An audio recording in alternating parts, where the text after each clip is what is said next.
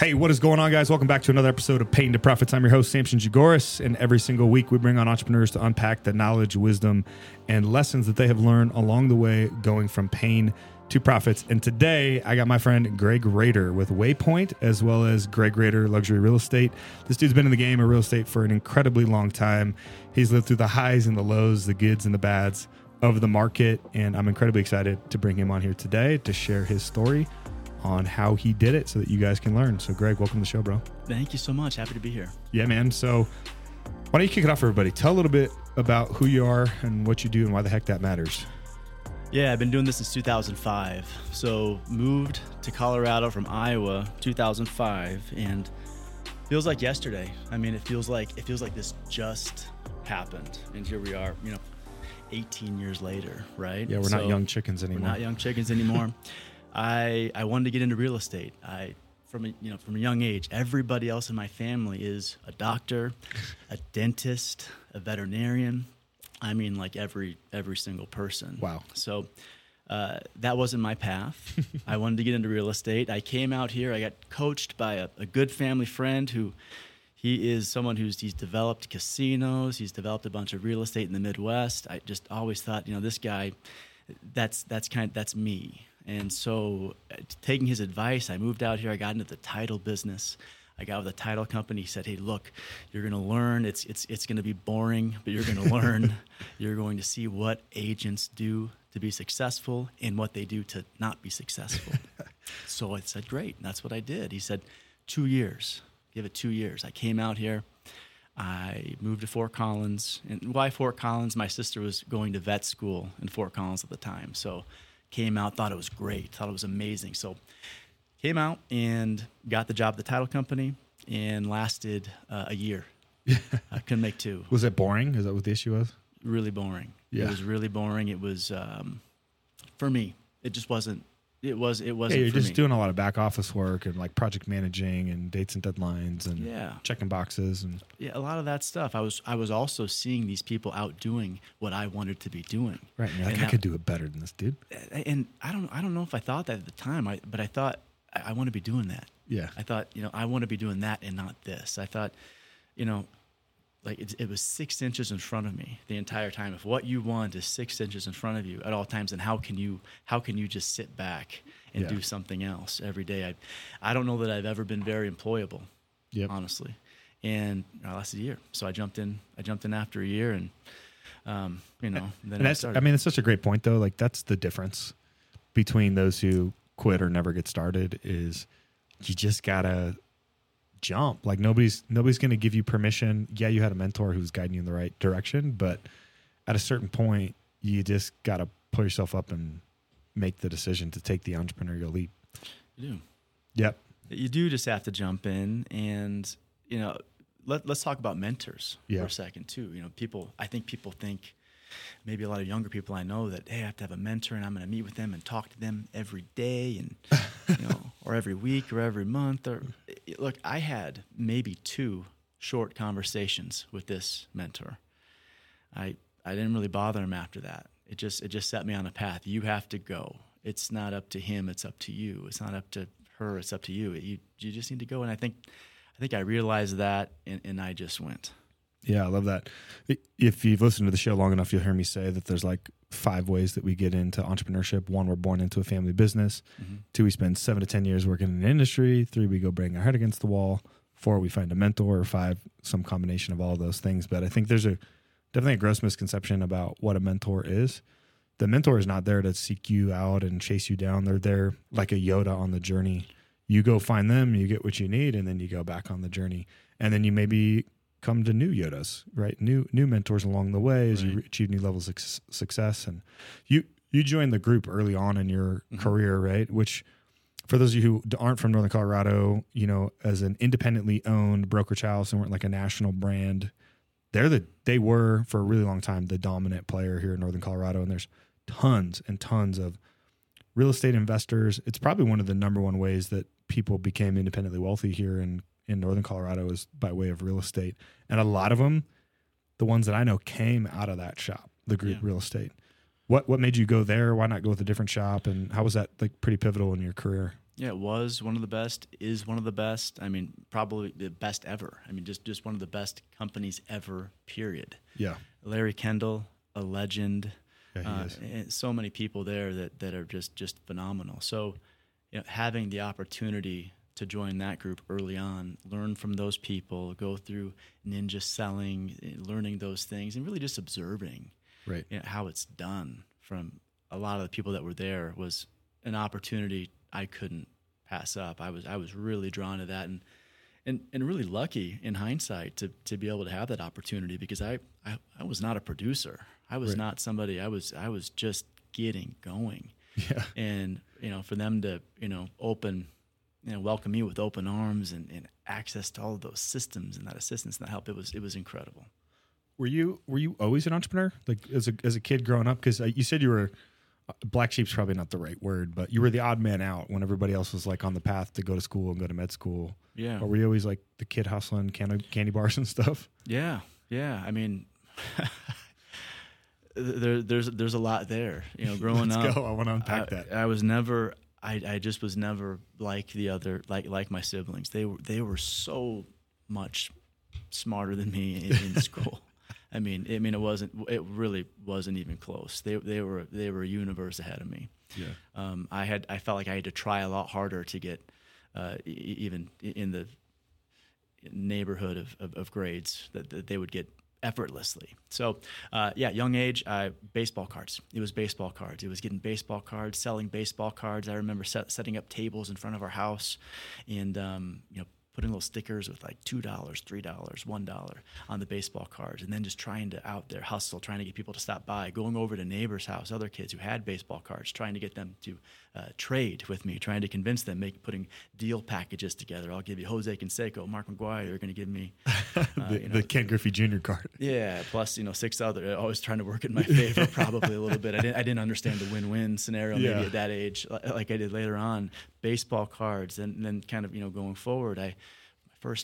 Going forward to college years, first summer back from college, my parents had a relationship with a family that owned a door factory in our Iowa town, probably the prominent employer, maybe the largest employer in that town. And so I had the opportunity to do an internship there. At the time, it was the highest dollar per hour job you could find anywhere. I mean, it wasn't even close. It was like double the next best option. Oh, wow.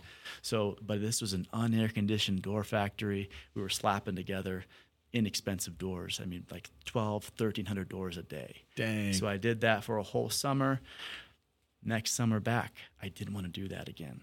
And I remember my parents, maybe my dad specifically, being a little disappointed. I said, I'm not. It's a good job, Greg. Why aren't you going to go do that hard work? Right. You get twice the labor hour. Hey, they want safety. They want to learn the hard work. All these things. I get it. I understand why he thought that, because what I was doing instead, I was like, I want to sell Cutco knives. Let's go. He said, Cutco knives. Well, I explained it to him, and that didn't help. I'm going to call people. And this is back before the internet. I'm going to call people. I'm going to break open the yellow pages, because that's what it was in those days. And Red Bull had just come out. I had my Red Bull. I had the yellow pages, and I'm calling everybody in the phone book. And you're just having the time of your life. Can I just come to your house and sell you knives? The greatest knife on the planet. The greatest knife on the planet. I mean, the whole presentation, and there was a lot of cheesy stuff. You're like clinging the knife on asking them, you know what note this is? They're like, no, what are you talking about? What musical note? And they say, I don't know what musical note. And I said, that's a B sharp, because Cutco will always be sharp. Like this. Did they teach you this pitch? They teach you this pitch. That's incredible. It is, and it's really, looking back, it's funny, and you're cutting through the penny with the super shears. I mean, you're sawing through the rope. Yeah, and look at it; it's still sharp. I remember those pitches. With the steak knife, I mean, you're doing all the. I remember my grandma just melted and just bought Cutco on the spot.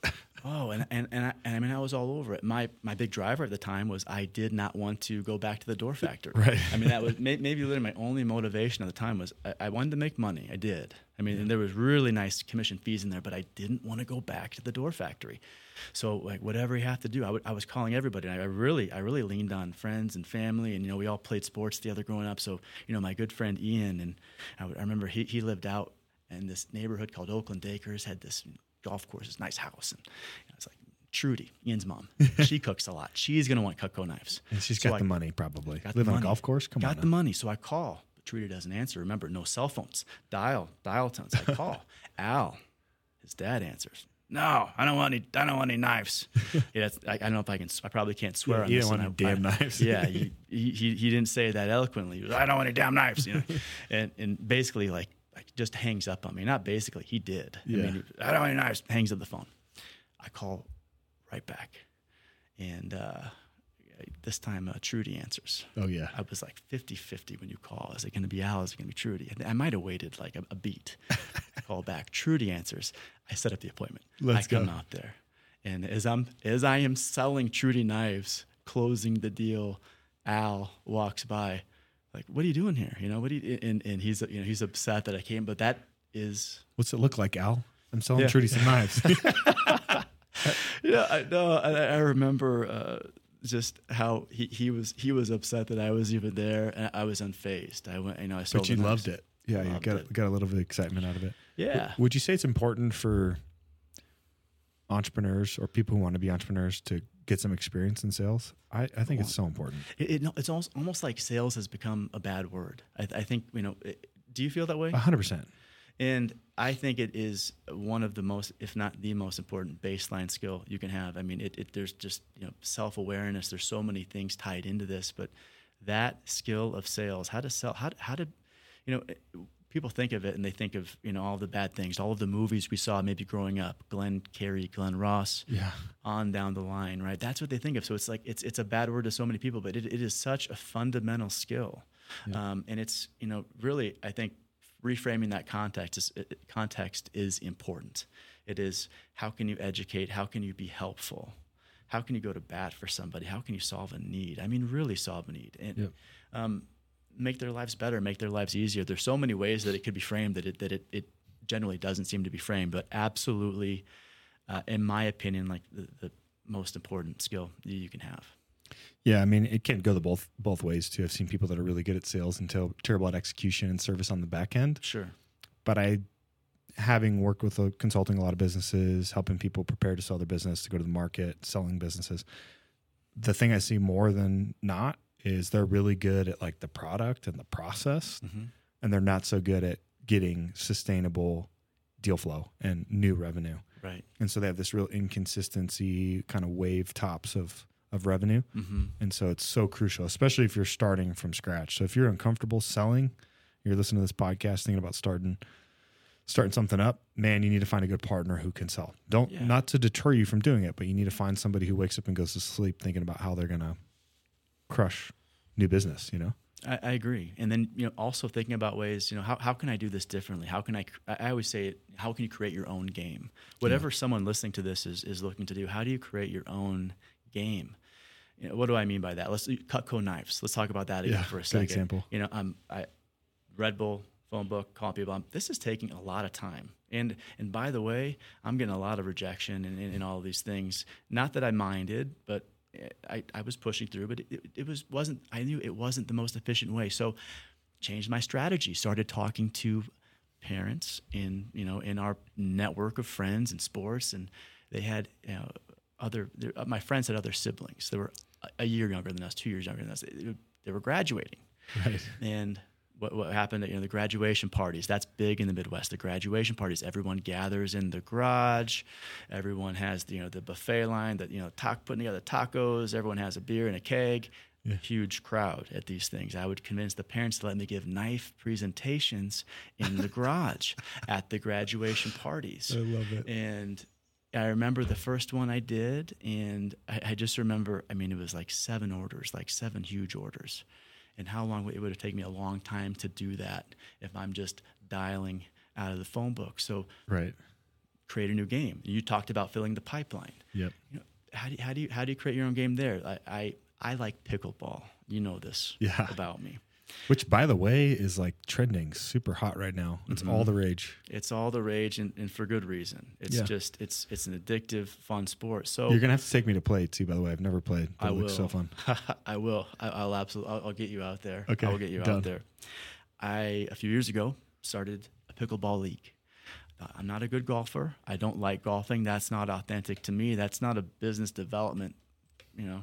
And I always think of business development as how you find more people to help. Like if you really believe in what you do, you know, right. your service, like you find more people to help. So it all that feels authentic to me too. But I thought I'm going to start a pickleball league, and I am going to I'm going to get people there. I am going to invite people that I want to get to know better and who would enjoy it just like I enjoy it. And we're all out there just like, you know, not thinking about business development. We're just thinking about getting to know each other and have a good time. Yeah. And relationship building, long game stuff. Yeah. And, you know, I could go to a Chamber of Commerce event. You could do these different things. That's somebody else's game. I've never enjoyed playing somebody else's game. That's just me. Yeah, throw your own party. Yeah, throw your own party. Do something that's really authentic to you. I mean, not that you have to always organize it. If I liked golf, I'm sure I would join a golf league and golf in somebody else's golf league. But, you know, trying to be creative, trying to think of something that no one else is doing, and take a leadership role in doing that and creating that game. Like a podcast, you know, where you bring other badass entrepreneurs on and you just talk about business because it's the thing that fuels you, just entrepreneurship. You wake up going to sleep thinking about how to build and grow and scale and sell businesses. And like, what if somebody just made a podcast where they just sat down and got to like learn from like all the best entrepreneurs in their ecosystem? Like, how cool would that be? It comes to some people is naturally as breathing. Yeah. And you're one of those people. You are. Thank you. Appreciate that. But yeah, this is a great example of that. I love that. So you told me a story. You went to lunch a couple weeks ago and you were talking about how you got your whole family from Iowa to Fort Collins and how it actually played a pretty pivotal role in like kickstarting your real estate career. Right. Can you share that? That was a really cool story. I mean, moms or aunts, uncles, cousins, like you were moving everybody out here from the Midwest. Yeah, they're all here. Yeah, they're all here. So, you know, it started with me. My sister was going to vet school, and I came out to Fort Collins, and I fell in love immediately. I thought this is it. I mean, this is for me. So, and I was sold. I realized pretty quick I hadn't really thought about this, but I remember the door closing behind me in the apartment I rented, thinking like, I don't know anybody here. So I took action. You know, I got into all these groups, but you know, concurrently with that, I wanted to get family members here. I wanted to talk to people, and so, you know, I honestly can't even remember the order now, but I can tell you that my parents live here. I can tell you that, you know, all of my cousins live here. Yeah. My brother, his wife, live just a few minutes away from me. Now, you know, we all have kids, and so I have a lot of nieces and nephews. And right. It's really, it was a huge. I mean, this happened over years because you know there's so many of us here now. This happened over years, and it was crucial, I would say, to my career taking off. My career almost died so many times in the beginning, from not having, you know, the funds to just feeling like I was a little hopeless. You haven't been on the entrepreneurial journey long enough until you've had that moment of feeling pretty hopeless. Right. It's definitely par for the course. We like overestimate how fast it's going to happen or how quickly we're going to achieve success, and been a little bit of desperation between paying your bills and do I need to go get a job to make the ends meet? I mean, that's a real conversation that goes on. Yeah. And then, you know, what if, you know, like what I was doing, I was working nights at Home Depot. Yeah, that's right. And, oh man, you forgot about that part of the story. I put a roommate in my house that I, you know, back when, you know, all you had to do to buy a house was, you know, if you could fog a mirror, you could get a loan.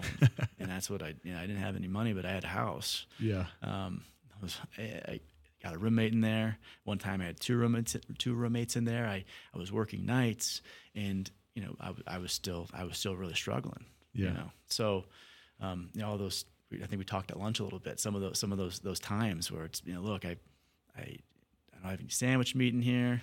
Funds are low. Got all the veggies for the sandwich. I don't have the turkey for the sandwich or the bread. Let's throw it all in the blender. Let's go. The veggie blend. And it was just like, I remember plugging my nose and just downing that. And that was dinner one night. It sounds dramatic. You could have, but funds were, when I say funds were low, funds were really, really low. Yeah. Kind of thinking back to that, not that you would change anything, because a lot of that experience made you who you are today and taught you. But I guess what advice would you give to yourself during that time period that maybe you would have done things differently? Sure. Yeah, I think look, knowing who the audience is here, and I know not everyone's in real estate, but if they're getting involved in an entrepreneurial venture, or if they're getting involved with something in its sales, and you're starting here, and you want to go higher, I think really figuring out how can I add value to somebody who's already doing this at a level much higher than I am. That is what I would do differently, very specifically. And we talked about the mentor relationship. Well, that person who I was modeling after a bit didn't live in this market. I think you find somebody who's, where you want to be, doing what you want to do at a level higher, much higher than you're currently doing it. And you answer the question, how can I add value to this person? So we're starting, how can I add value? What do you need? And then you do it, and you need to get paid something. But see, like in your case, like maybe latch on to another top producer and be like, hey, can I sell real estate with you and learn from you and help you, and we can do deals together. And and you probably have to be a little bit careful about how you're coming on, because you frame it that way to that person. They're going to be like, look, I have enough to worry about right now. I don't need this to babysit you. I don't need to babysit you, and you're a walking liability. Right. So at the start, it probably looks a lot like, hey, I am, getting brochures for you and putting them in the brochure box. I'm setting up the lock box. Maybe I'm shoveling the walk at your listings after it snows. Very, very, baseline stuff. Yeah. In return for that, it's, hey, can I shadow you? Then you're making your way up to, hey, I've seen you show properties. I know how you do it. Can I go show properties for you? Can I take these buyers all around town? You go enjoy a Saturday with your family. I'll show these buyers around. Great. Yeah. And then you go from there. You up and up you go. If you do a good job, if you really show up.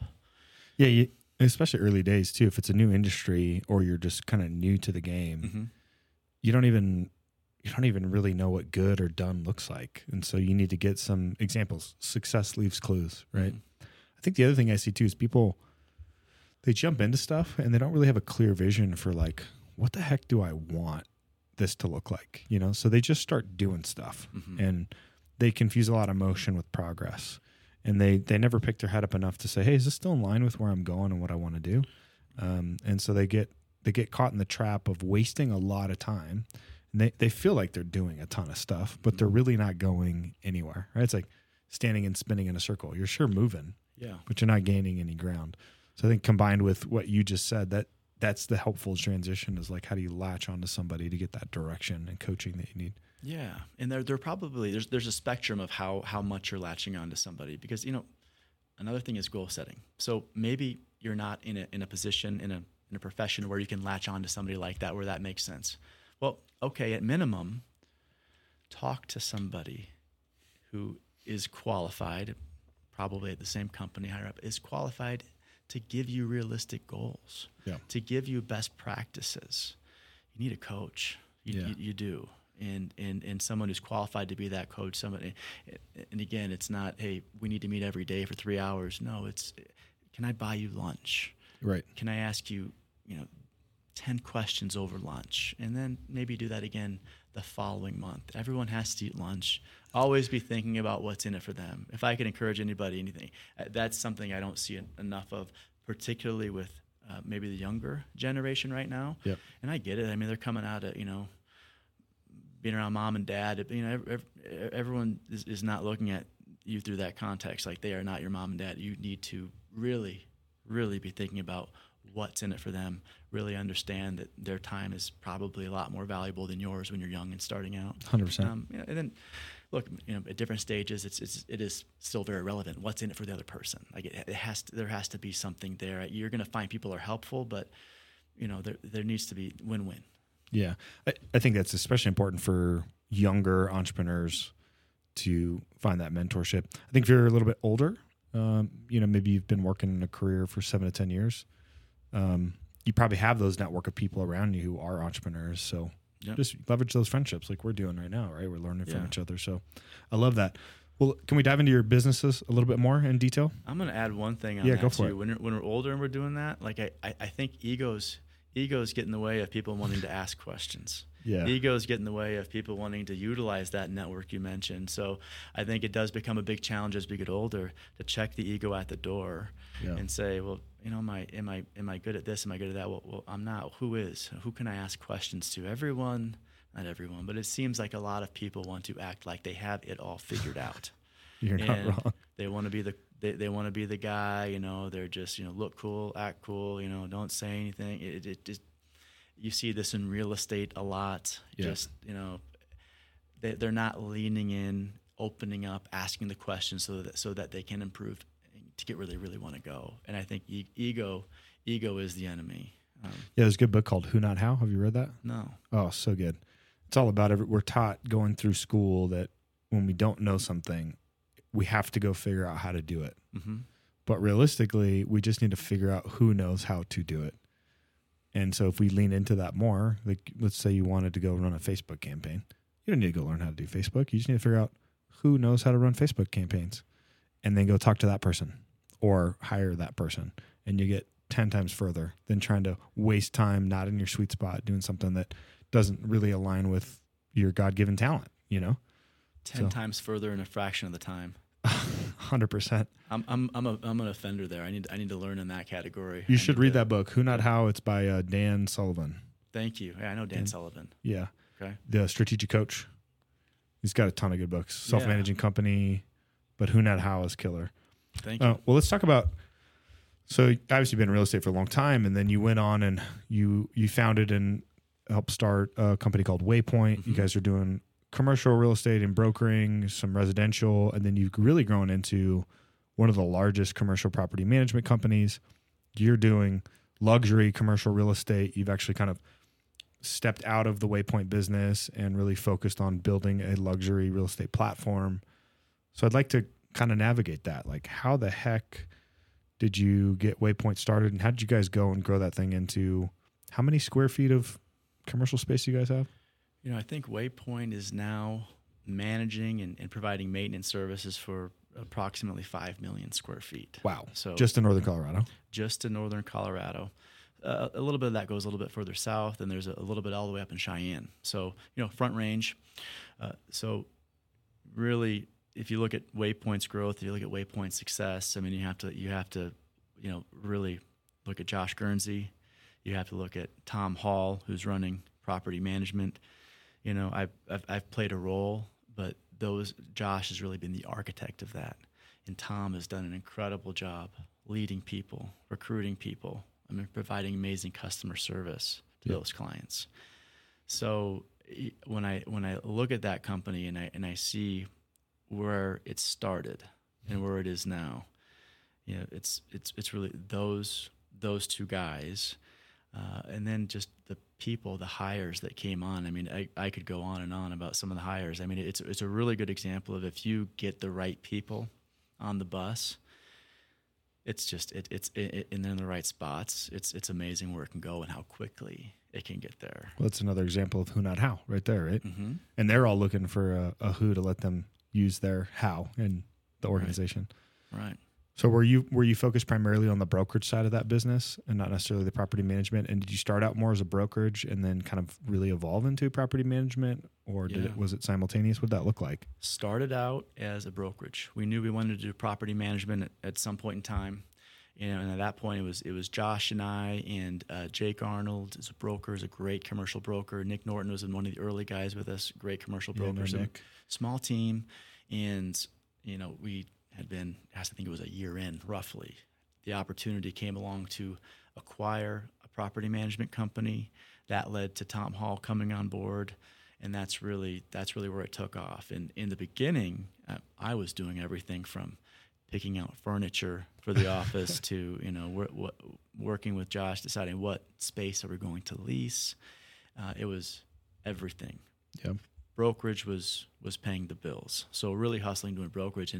And for a long time, and this goes all the way back to when I started, I was selling houses and commercial property. So the early days of Waypoint, doing a substantial amount of commercial property, but really still continuing to do a lot of residential property. And then that evolved through the years, and I really started solely focusing on residential properties, and really started that in 2019 and really tripled down on that in 2020. Yeah.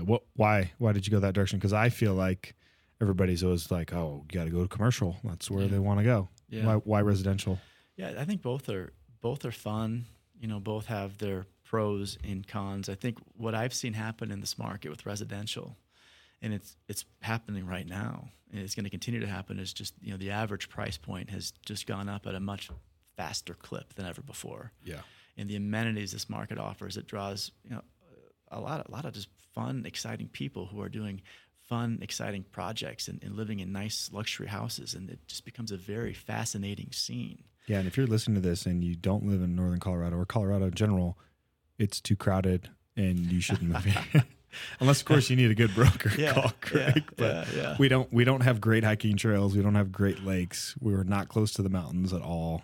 We definitely don't have 300 days of sunshine. We don't have 300 days of sunshine. You don't want anything to do with this market. It'd be terrible. Town, Colorado State University in Laramie County, the University of Northern Colorado in Weld County. I mean, there's so many great things that draw people here, right? Yeah. And so I've had more fun doing residential. And then when luxury property, when higher end property became a thing in this market, which when I started, it wasn't a thing. It wasn't a thing, and what was the median home price back then in northern Colorado? I mean, in the twos. Yeah, and now we're like in the sixes and the sevens, right? Yeah, high sixes. So it's just evolved, and so that's exciting to me. Those deals are really fun, and there's not really a lot more to it than that. For me, over the years, I've invested with people at Waypoint and the number of commercial projects, and those are fun. I've never enjoyed commercial leasing. I think when people think of commercial real estate, they think, I'm going to do this big deal. That takes 12 months to get over the line. And in markets like ours, those deals are out there, but these commercial brokers, a lot of them that would, they just, they wouldn't be caught dead doing a residential deal, but you'll see them out there doing 17 commercial lease deals that are, and they need all 17 of them to equal one check that they would get if they would actually sell a house that is, in the luxury category. So the money is different now on the residential side for brokers than it has been in year past. For me, though, as I'm saying that, I think people that know me, it hasn't been about the money. There's lots of ways we can make money. It's been about the process. It's been about just the game. You genuinely enjoy luxury real estate. Like when I talk to you about it. I genuinely enjoy it. I generally enjoy touring the properties. I generally enjoy analyzing. I really enjoy the marketing and the digital marketing and the social media targeting. It's really exciting to me, and you get the joy of the people on the residential side, in my experience. A lot. Commercial is a lot more math. One thing I know about northern Colorado commercial real estate, it's hard to be a specialist because there's just not enough inventory. To just be a multifamily guy in northern Colorado would be really tough because there's just not enough of those deals trading. So you got to know industrial, you got to know office, you got to know residential, you got to know development, you got to know land. If you're just doing leases, you're starving. Right. You got to be able to do leases. You got to know triple nets, grosses. So the game's just a little bit different. The learning curve's different. It's harder to specialize like what you've doing. So you recently made the transition over to a different platform, right? Yeah. Out of Waypoint, because they're really moving towards just really tripling down on the property management side, and you're really going luxury. So you joined the Liv Sotheby's. Yeah, Liv Sotheby's International Realty. Yeah, that's so amazing. I'm on that platform now. Really, the number one luxury real estate platform. Yeah, in the world. You go to Aspen, you go to all the major places. That's where you find Sotheby's, which is crazy that there's a strong Sotheby's brand growing in Fort Collins, Colorado, northern Colorado. Right. But here we are. Yeah, here we are. I mean, that's where the market's evolved to, and we're just getting that brand going up here. There's a few other brokers with the brand up here as well. If you go down to that TPC course in Berthoud, the thing's incredible. It's an incredible place. You're going to find some Liv Sotheby's agents there who are northern Colorado based. I'm in Fort Collins, and just looking forward to bringing the brand to more listings in Fort Collins. Yeah, off to a good start. Yeah, I mean, I think your goal was to be the top luxury broker doing deals above $1 million in the next 3 years, right? Yeah, I want to be the go-to agent for $1 million plus properties in northern Colorado. What's that look like? Do you build a team behind you? Is it just you? Do you have a vision for that? There's such an amazing team at Live Sotheby's. And I'm driving over here. I was on the phone with my transaction coordinator. She was putting the finishing touches on an offer for me. Right before that, I had a conversation with somebody who was completing a listing presentation for me. They're doing so much. I feel like there's an army of people in that platform that are supporting me, which is really great. So there is that. In terms of building a team in the future, my model is a little bit different. A lot of brokers, they want to do a bunch of deals. If you look at another top producing broker in our market, how I would be different from them in terms of how I would approach that is I want to do maybe half as many deals as they do, but I want my average price point to be double. Yeah. So really focus on the luxury category. I love that. 2019, you tripled down on your luxury residential real estate. Mm. And then 2020 rolls around. Yep. So it's been an interesting, let's call it last 2 to 3 years. The market was crazy weird. Mm-hmm. How did that go for you? What were the struggles? How did you overcome that? Right. And then kind of carry that all the way forward for me today. Like what's happening in the market? And what are you thinking about for the future? Yeah. 2020, it was just a lot of uncertainty. I remember there's one feeling that will never go away from me. Like when I'm doing real estate brokerage, and that's the story about, when I was really trying to get started being a real estate broker. Yeah. And I was at the end, and of my money. And I used the last of it to print out all these brochures, basically saying I'll list your house for almost for free. Just please call me. That always works great. Yeah, it works great. Yeah, awesome strategy, right? And it gets better. I'm going to put these flyers on every single home in the Harvest Park neighborhood in Southeast Fort Collins. If you live in Harvest Park, I'm sorry for the stuff I was putting in your door, but the plan was to start first thing in the morning, which I did. I'll be done by 2:00, But I didn't get started as early as I planned, and you have to eat. And next thing you know, I'm out there way longer than I thought. Wasn't disciplined, wasn't focused. It's 10:00 at night. I'm still out there putting these flyers on doors, and I scared one of the homeowners, who was an older lady, and really scared her. She had a storm door, and I thought, I'll get this brochure inside here. Well, I'm certain she thought someone was trying to break into her house, and it was kind of dramatic. And then but it led to a conversation that led to me listing her house. That led to me closing on that sale, the first place I sold, and I was so close to having, not having the opportunity to do it, and then having that closing. It's a feeling that I'll never take for granted. It will never leave me. I feel grateful.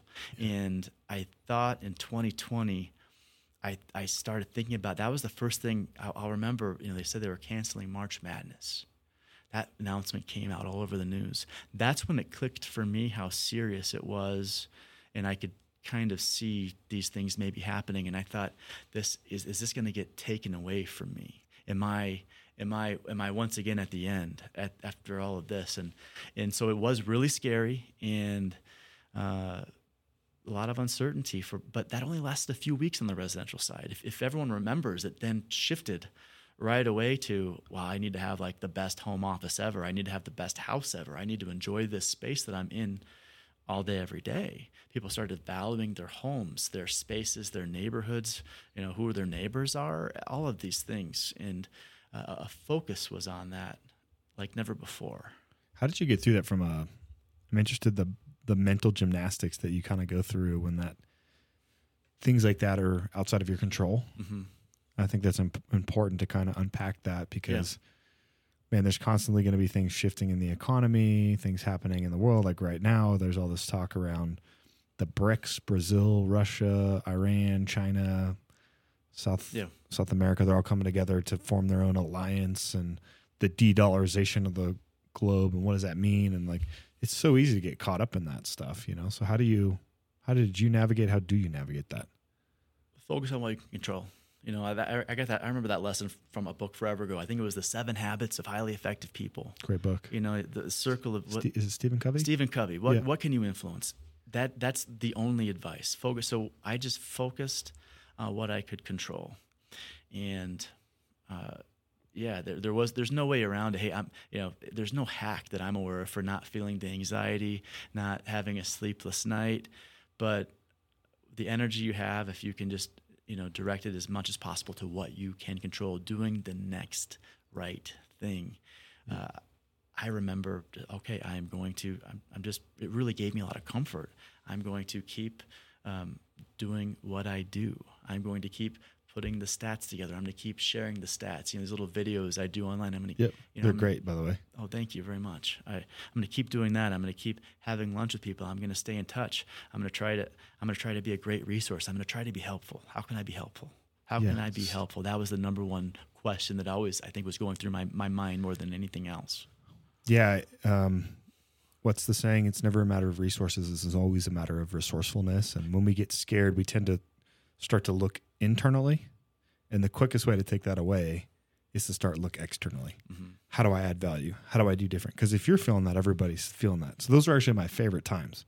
When the market gets scared and people get scared in the economy, you got to have the wherewithal to triple down and say, I'm going to go harder. I'm going to make more phone calls. I'm going to do more events. I'm going to spend more money on marketing. I'm going to separate myself from everybody else because everybody else is taking their foot off the gas. Mm-hmm. And you can only do that if you're thinking about how you're going to add value to the other person. Yeah. And I couldn't agree more. And I think also there's some peace, at least from my perspective, in knowing that if you do that, if you go all out, if you go harder, then look, whatever happens, happens. What you don't want to happen is to, peter out. You want, fizzle out, and then have it in the back of your mind. Well, I could have done more. Yeah, that's the worst. I could have done more. That would be the worst. So I think that is the other reason for doing all of those things. You just, if it's completely out of your control, doesn't go the way you want it to go, then at least you did everything you could do. 100%. What are you most excited about right now? I think I could probably make some assumptions, but I'd love to hear it out of your own mouth. Oh, thanks. Yeah, I think I'm most excited about just the future of the luxury residential category in Northern Colorado. And specifically, if you just look at, some of the cool homes, the new developments that are in the works right now, if you start looking at the renovation projects that are happening, there's just so much money and creativity being put into homes, and excited about that, excited about really continuing to build on, I think, what I'm doing to differentiate from a marketing standpoint, not just with the Live Sotheby's platform, but additionally some things on the digital side and the digital marketing, targeting, social media posts and things like that. We've been contemplating starting, we'll call it a think tank or a mastermind or like an executive peer advisory for people like you who have a more sales driven business, because the way that we're doing sales has changed drastically, and people are way behind the curve on the amount of content that they're creating, how they're thinking about creating content, how they're leveraging these platforms in order to build a brand. And in your case, luxury real estate, there's lots of people wanting to move here.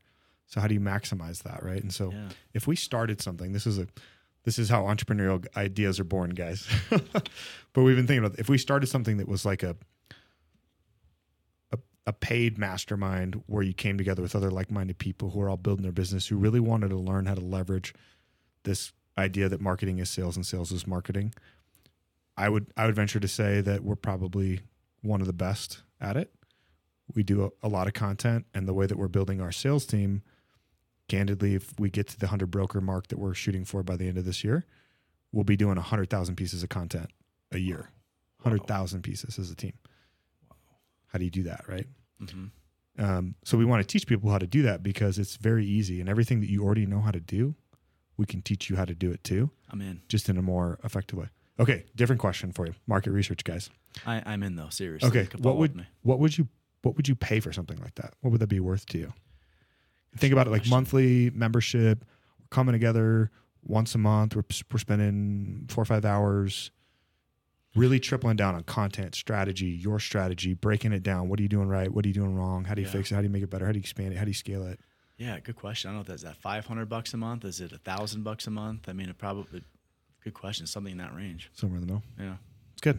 I mean, I think it's really valuable because I think you have a tremendous opportunity.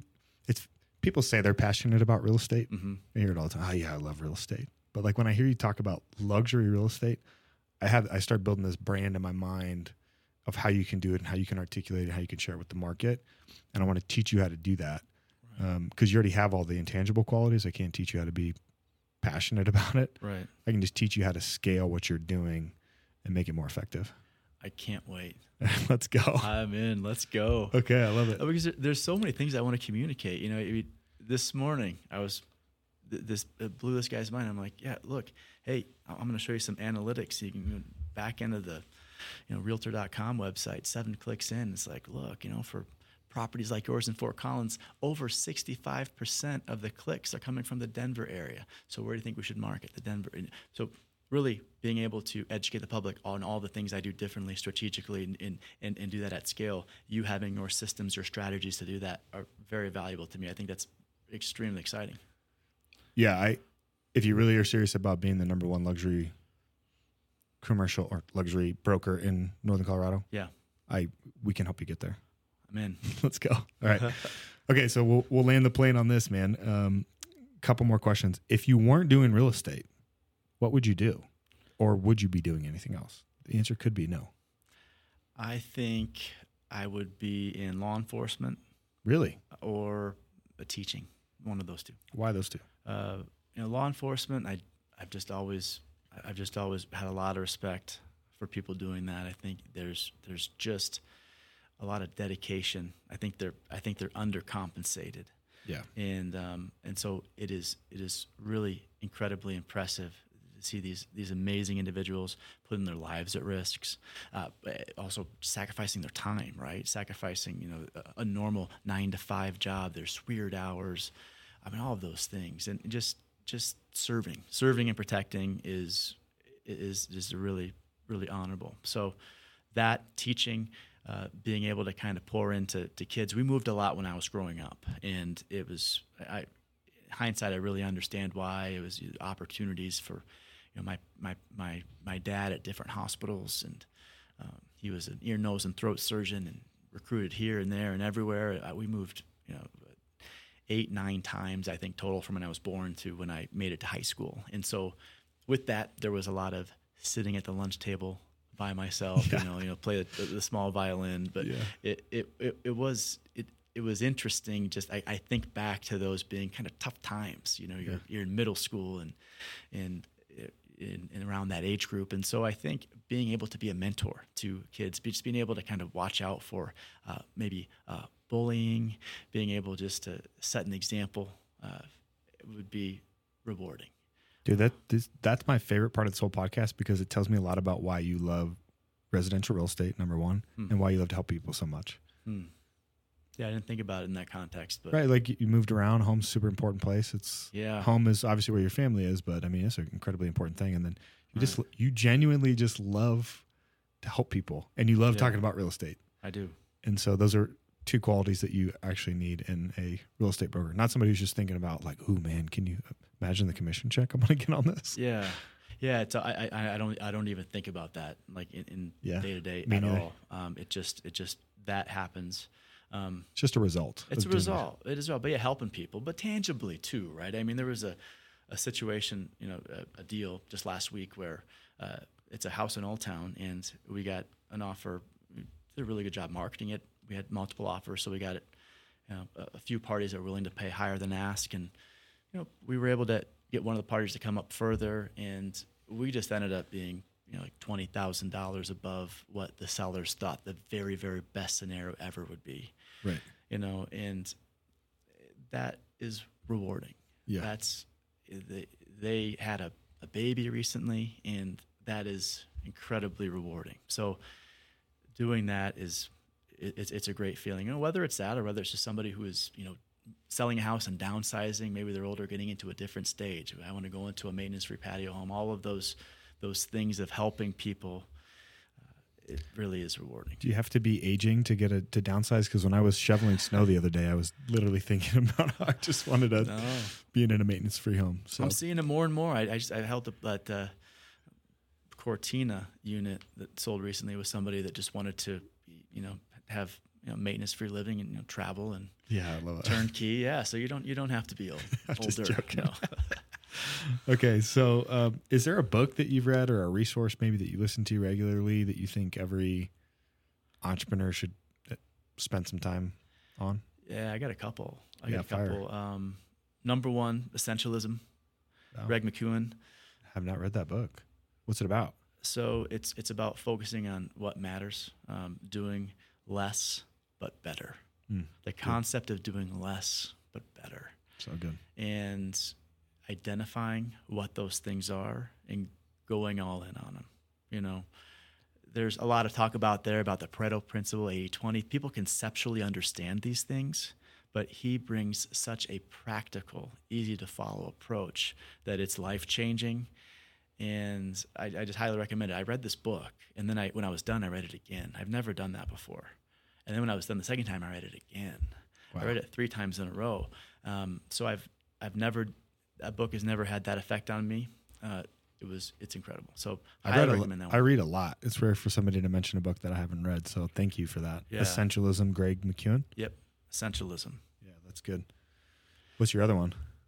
I'll give you one that's audio. You got to listen to this one. I think Matthew McConaughey, Green Lights. I think that's a great one. Just his story, his approach to life. I think it will surprise a lot of people, especially if you are thinking of getting into entrepreneurship, if you're thinking about, following your heart, doing something. It is a story you need to hear. I've heard that. And you couldn't have someone telling the story any better either. Yeah. Because he's actually reading the book. He's reading the book. Yeah, that Matthew McConaughey voice gets you every time. It gets you Philosopher every time. McConaughey. But he really, there's lessons in there that will surprise people. Real quick one, he decided early-ish in his career, I don't want to be the rom-com guy. Those were coming every week. Those jobs were coming he didn't want to be the rom-com guy. He wanted to be in dramas. He wanted to do things that, really, but he could kind of flex his talent. He knew he was, cut out to do more. And so he just started turning down the rom-com deals. He was getting offers at 8, 10, 12 million, turning this down. And it felt risky at the time because we all know what can happen in Hollywood. Here today, gone tomorrow. Yeah. Well, he stuck with it almost 2 years. He didn't have a job. I don't think any of us, noticed in the world, but he didn't have an acting job for almost 2 years. Finally broke through. He stuck to it. He got that drama. He was in a movie called Mud. Then, shortly after that, he did Dallas Buyers Club. The rest is history. He was doing vision, man. He's got vision. Well, he knew what he wanted to do. He talked about clarity early in this conversation. He talked about really knowing what you want, instead of just going and doing. And, he could have just kept doing rom-coms. He could have just kept stacking money on top of money and, going through the motions. He didn't want to do that. I think there's a lot of people out there that might be able to relate to that. Are you just going through the motions? How much joy are you really getting out of the granite countertops and the huge kitchen that you can afford because you're going to this job every day? That you hate. That you hate. Yeah. Or maybe you don't hate it. Maybe you're in that place where you don't hate it, but you don't love it. You're sort of in the middle. Yeah. That's maybe even a worse place to be. Yeah, just complacent. Just sort of, just walking through the day-to-day numb instead of being lit up. Like you're lit up every day. I'm lit up. You're lit up every day. Every day. Yeah, it's better to be hot or cold, but don't be lukewarm. Yeah. And I think people might see somebody like you and say, well, that's just who he is. I'm not that guy. They might not realize, no, you found what you were supposed to do. You found what you were put here to do, and they can too. Yes, absolutely. They can too. They just need to take that first step and then take that next step and then take that next step. They just need to go. Get a mentor, get a coach, talk to people, check your ego at the door, all these things. Let's go. Read, I was going to ask you what inspiration you have for entrepreneurs who want to take the entrepreneurial leap, but I think you just hit it. Nail on the head, man. The gap between where you're at versus the vision for the future is where passion exists. Mm-hmm. And so, yeah, you hit it on nail on the head. Well, if people want to get a hold of you, they connected with your story. What are the best social platforms for them to follow you on, connect with you, send you a message? Maybe they want to buy some luxury real estate in Northern Colorado. Yeah, that'd be great. I'm on Instagram. Just look at my name, Greg Roeder. Yep, Roeder. Spelled. Last name is spelled Roeder, spelled like Roeder, pronounced Raider. But yeah, you'll just see me you'll see me on my name, Facebook, Instagram, LinkedIn, all the social channels. If they want to learn more about me and the homes I sell, you can you look me up on Liv Sotheby's site. You can check out reviews on Zillow. You search my name on there. We'll put all that stuff in the show notes so everybody can connect with you. But I'm excited. I'm excited to help you on your content journey as well. And then I'm excited to bring you back and tell the second part of the story about how you're the most dominant, best, number one luxury real estate agent in Colorado. Let's go Colorado. Yeah, I need to figure out who keeps that stat, because I have to be up there from a number standpoint now. But I think, and this is relating to our conversation, really defining that. Like what does that mean? What is the go-to agent for $1 million plus properties in Northern Colorado? Yeah, probably just defining that better. Defining your avatar, getting clear about who they are, where they hang out, what they care about, what keeps them up at night. Yeah, that kind of stuff. I'm excited to get your help with just amplifying that and clarifying that. But thank you, I appreciate this. This is fun. You bet, man. Thanks for being here. Until next time. All right, see you, bro. See ya.